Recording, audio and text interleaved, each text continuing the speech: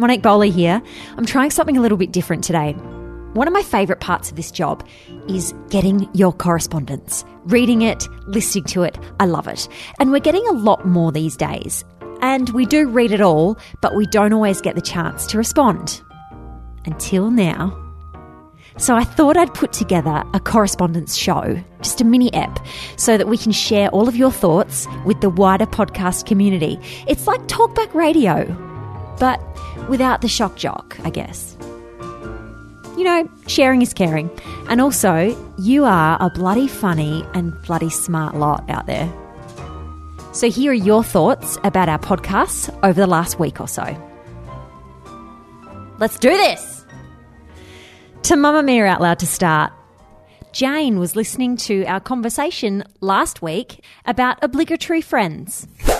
Imagine if you stayed friends with everybody through your whole life that you've ever been friends with. That'd be amazing. That would be There's fantastic. no time. Are you kidding me? There's no time. But you're assuming that to be friends, you need to continually be in contact with people. You don't. You can just have that bond between you. No, you're absolutely right. You're 100% right. And I guess the question that was put to me was, why don't you maintain as close a bond as you have had with everyone who's ever worked with you? And it's just not possible. There aren't enough hours in the day. Since reading this, I've had this fear. I haven't stopped thinking about it. That I might be the obligatory friend. Me too. For a bunch of people. I'm like, oh, hang on. This might, I was like, I don't have that many obligatory, and then I was like, I am the obligatory friend. Yeah. Don't think about it too hard, because I had the same feeling. I was like, surely not. Everyone loves me. And then I was like, uh-oh. I need to know if I'm an obligatory friend. How do you find out? You're not my obligatory friend. You're my chosen friend. How about you, Mia? Is Monzi your obligatory friend? No, I adore you both, and I choose you both. But how can you tell if you're an obligatory friend? Stop putting in effort. See what happens. Become aware. Are you always the first person to suggest dinner? Are you always the first person to reach out and text? Oh, no. See some what people happens. like... Some people... Oh, yeah, okay, all right. What if you end up with no friend? Oh. There's always Netflix. There's always us to listen to. Yeah, we're your friends. Yeah. Only Jane had an uncomfortable realisation. Maybe I am that toxic person that no one likes, and it actually made me feel quite depressed, and I do suffer from depression. But I just thought maybe you could talk a bit about that and what people do to reach out to other people who are depressed, because I found it really, really interesting hearing what you guys had to say about it, but also it really hurt me quite a lot and made me feel quite upset. But I think that maybe the dialogue needs to continue in some form or another. So anyway, I really find everything you guys do interesting, and it gets me through the day. So thanks. You're okay. You are not the only one who had that thought of, am I the awful one? Am I the terrible friend? Does everyone hate me? It is a terrible feeling. But you know what would be worse is if you actually were a terrible friend and you had no idea. This way, by having these feelings, you know yourself and you can change things. Do you have someone that you can talk to honestly and openly? If you see a GP, they can put you on a mental health plan where you can get 10 sessions with a psychologist that you just, swipe your Medicare card and it's all, you get the rebate on them. And maybe you can sit down with them and find out what's making you feel like this. You are not our obligatory friend, okay? Chin up, sunshine. In the same episode, I talked about the worst injury that ever happened to me when I dislocated my shoulder.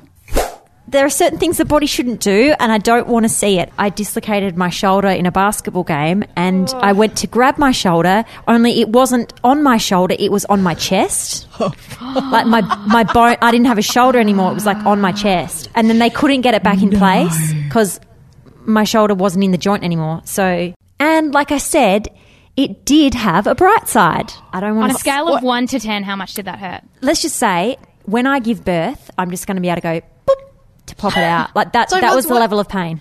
But Caitlin rang up and said, "Uh-oh, I'm sorry to break this to you. I just wanted to let you know I slipped over in the hallway on some water with silly slippery Ugg boots when my brand new baby was 9 weeks old and did the same thing, dislocated my shoulder, and it was sitting on my chest. And I'm just letting you know, it's a walk in the park compared to childbirth. So prepare yourself." That's all. Bye. Don't tell me that. That is terrifying. Isabel from Wollongong wants us to talk more about the Netflix show 13 Reasons Why. She had some issues with it. And I just thought 13 Reasons Why was the most irresponsible thing to put on Netflix for young people to watch. I think a lot of the people, you know, in the targeted age range around, you know, my age and younger have found it very problematic and very triggering, whereas a lot of older people, I think parents of teenagers, have thought that it's been a good thing and something that everybody should watch. But I found myself extremely triggered by the final episode where they graphically, you know, depicted the main character committing suicide. And I just think it's really important for, you know, you guys have such a wide audience, and I think it's really important to let people know that this isn't a show that the vulnerable young teenagers should be watching, because it sends a very, very irresponsible message of, you know, if you want to make a point to the world and have people realise how they should be treating you, that suicide is the way to do it. Isabel, on the binge a couple of weeks back, look for just, you know, search the binge and look for the episode that's the title is 13 Reasons Why. Tiff Dunk and Laura Brodnick do talk about it and whether it's a helpful show or completely irresponsible and dangerous. Don't you think that this whole show in general is just really important viewing that like teenagers and adults should be watching? I could not disagree more. I read a headline before that said this is the show everyone needs to watch, and I was like, whoa, incorrect. This is the show that so many people need not to watch. Okay, but why? Because this being a brilliant show and this being extremely dangerous are not mutually exclusive things. They can be both. Okay. So I think it's a brilliantly developed show. I think it's wonderfully filmed. I think the script is great.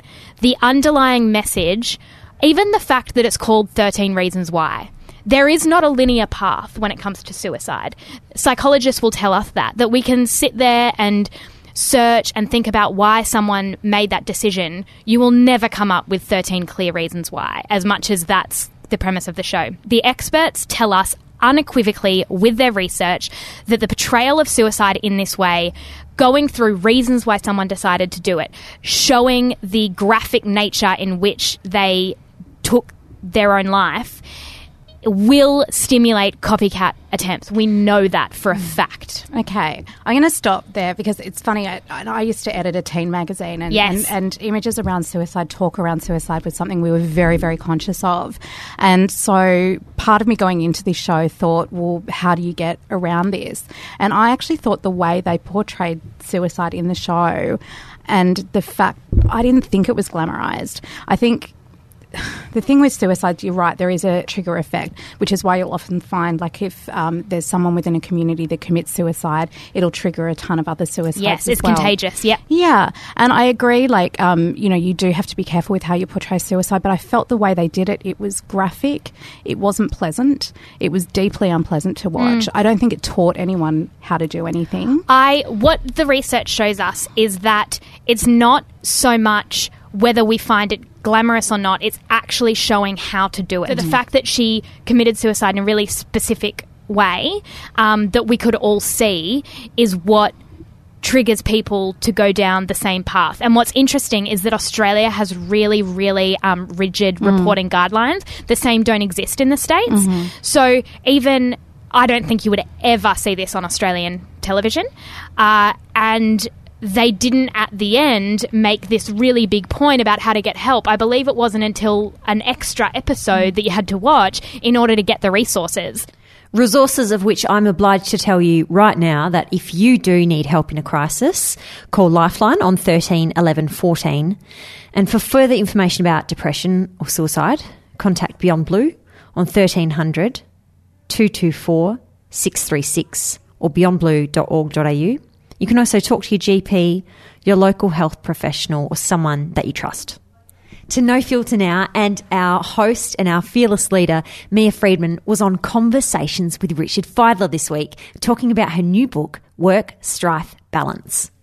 You said, I'm very competitive and ambitious. Now, of course, there are plenty of competitive and ambitious women, but it's rare for a woman to say so. I thought about it before I said it. Did you? Yeah, the word competitive I'm always comfortable saying. Ambitious is a very coded word among women. I don't think men understand if they call a woman ambitious, it's not necessarily a negative thing, but when women call other women ambitious, it's very coded. Like conniving, in other words. It can mean that, or if she's got kids, it usually means this, calling her a bad mother. It's who I've got, she's very ambitious. It's like calling a politician courageous. Is it? Exactly. Right. Exactly. So why? Why is that a problem? Sheryl Sandberg in Lean In wrote about the likability index for women and likability index. So the more successful or powerful a woman is, the less likable she becomes.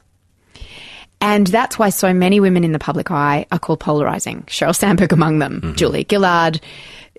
Let's not talk about Pauline Hanson because that's a whole other thing. But I'm always described as polarizing constantly. And Carrie from Byron Bay says her husband came home and started explaining Mia to her.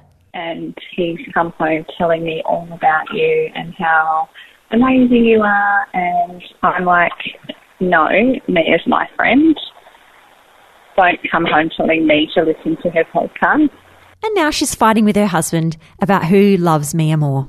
So that's nice.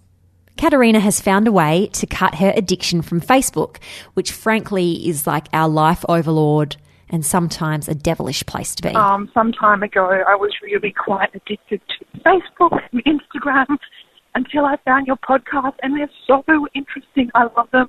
I'm learning, not wasting my time on Facebook, worrying about what other people are doing. Thank you, Mia. You're a legend. So that's pretty nice. And in case you missed it, a few weeks ago, Mia interviewed Jason and Aaron Brunston, a gay couple who were looking for a surrogate to have a baby. So today, Romans 2. Yeah.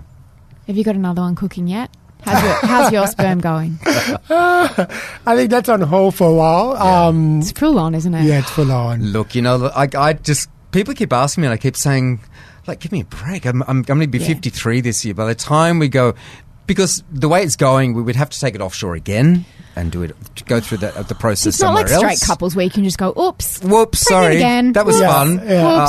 No. So we would have to take it offshore again. We would have to figure out where to do it again. Yeah. By the time it all happened, I'd probably by my mid to late 50s, and I don't think it's fair on a child to have me kind of crippling. Staggering around when I'm 60. You'll still be the coolest dad in the car. You will. You know what I mean? I'll be like, don't do that. Enter the pod phone. I don't even know if it's legal or allowed or what the rules are, but I don't want Jason and Aaron to have to wait till Jason's in his mid-50s to have another baby, and I'd be happy to be their surrogate. I know that's kind of a crazy thing to offer on a podcast phone message, but that's how I feel. We have passed your details on, Mrs. Surrogacy, so make sure you let us know what happens next. And while we're on the topic of donations, Joe from Brisbane needs something too. And I just listened to your podcast from last week about Jason Brunston and sourcing an egg via you guys. So just letting you know, I need a kidney, so if you could hook me up, that'd be great. Just kidding, guys. If you could just promote organ donation, that'd be wonderful. Bye. Oh, that really made me laugh. To Facebook now, and Dimity says she has pimped my Anzac biscuit recipe. I turned your Anzacs into an ice cream sandwich with macadamia ice cream in the middle to serve at an Anzac Day lunch, and it was so delicious. So hooray for you and your award-winning recipe. No, Dimity, hooray to you for pimping an Anzac biscuit. That is magnificent. That sounds... My mouth is actually... Did you just hear my mouth get all thick with... Yuck. My mouth's watering at that. And Dorothy England is a journalism major from New Hampshire. And for one of her classes, she decided to review Mamma Mia out loud. I'm lucky I found this podcast because it gives me my girlfriends back, she writes. And these girlfriends tell me all the things I'm missing, from amazing books to read to how to cry professionally at work when you really just need to let it out. Yep, always in the toilets. This podcast is a combination of therapy and companionship I never knew I needed, and now I've become a regular. For one day a week, while all my chaos ensues, I can be a stereotypical woman and enjoy all the real emotions that real people go through. For one day a week, I can both forget about my troubles and remember to take care of myself. For one day a week, I'm reminded that yes, I am a warrior, and these women are here to reinforce that. Oh man, that's really nice. That's really nice. She also says in her review about Mia, her words of wisdom drip like chocolate from a fountain. I just can't get enough. Dorothy, not all of Mia's words are chocolate from a fountain. Some are nipples in the workplace. Oh no. I'm going to free my nipples while I do the rest of the segment. Oh my God, everyone, Mia's naked. I'm not naked, I've just freed my nipples. Oh my God! Do you know, you're actually sitting there so that we just can't see your nipples under the camera line. Because they're saggy.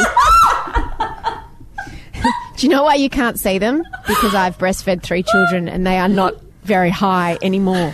But I'll just adjust the screen so you can see them better. Mums is freaking out and I'm just perving. Mia, you've got great boobs. Oh my gosh. Okay, knuckle down, because someone anonymous called us with an amazing ethical dilemma. I had to move house very quickly. I had quite a Except we can't quite make out the question. You must have been on a hands-free in your car with all the windows down, driving along a highway at 110.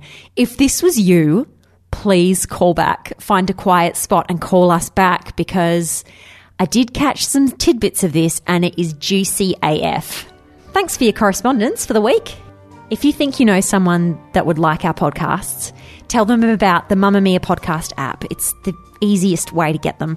It's free. They're all there. It doesn't crash like iTunes does. Yeah, the Mamamia podcast app. Just Android or iPhone, one touch podcasts.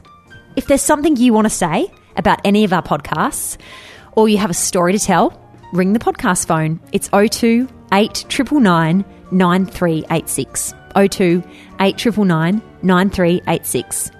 Good day to you. Wherever you're listening, big smooch to you.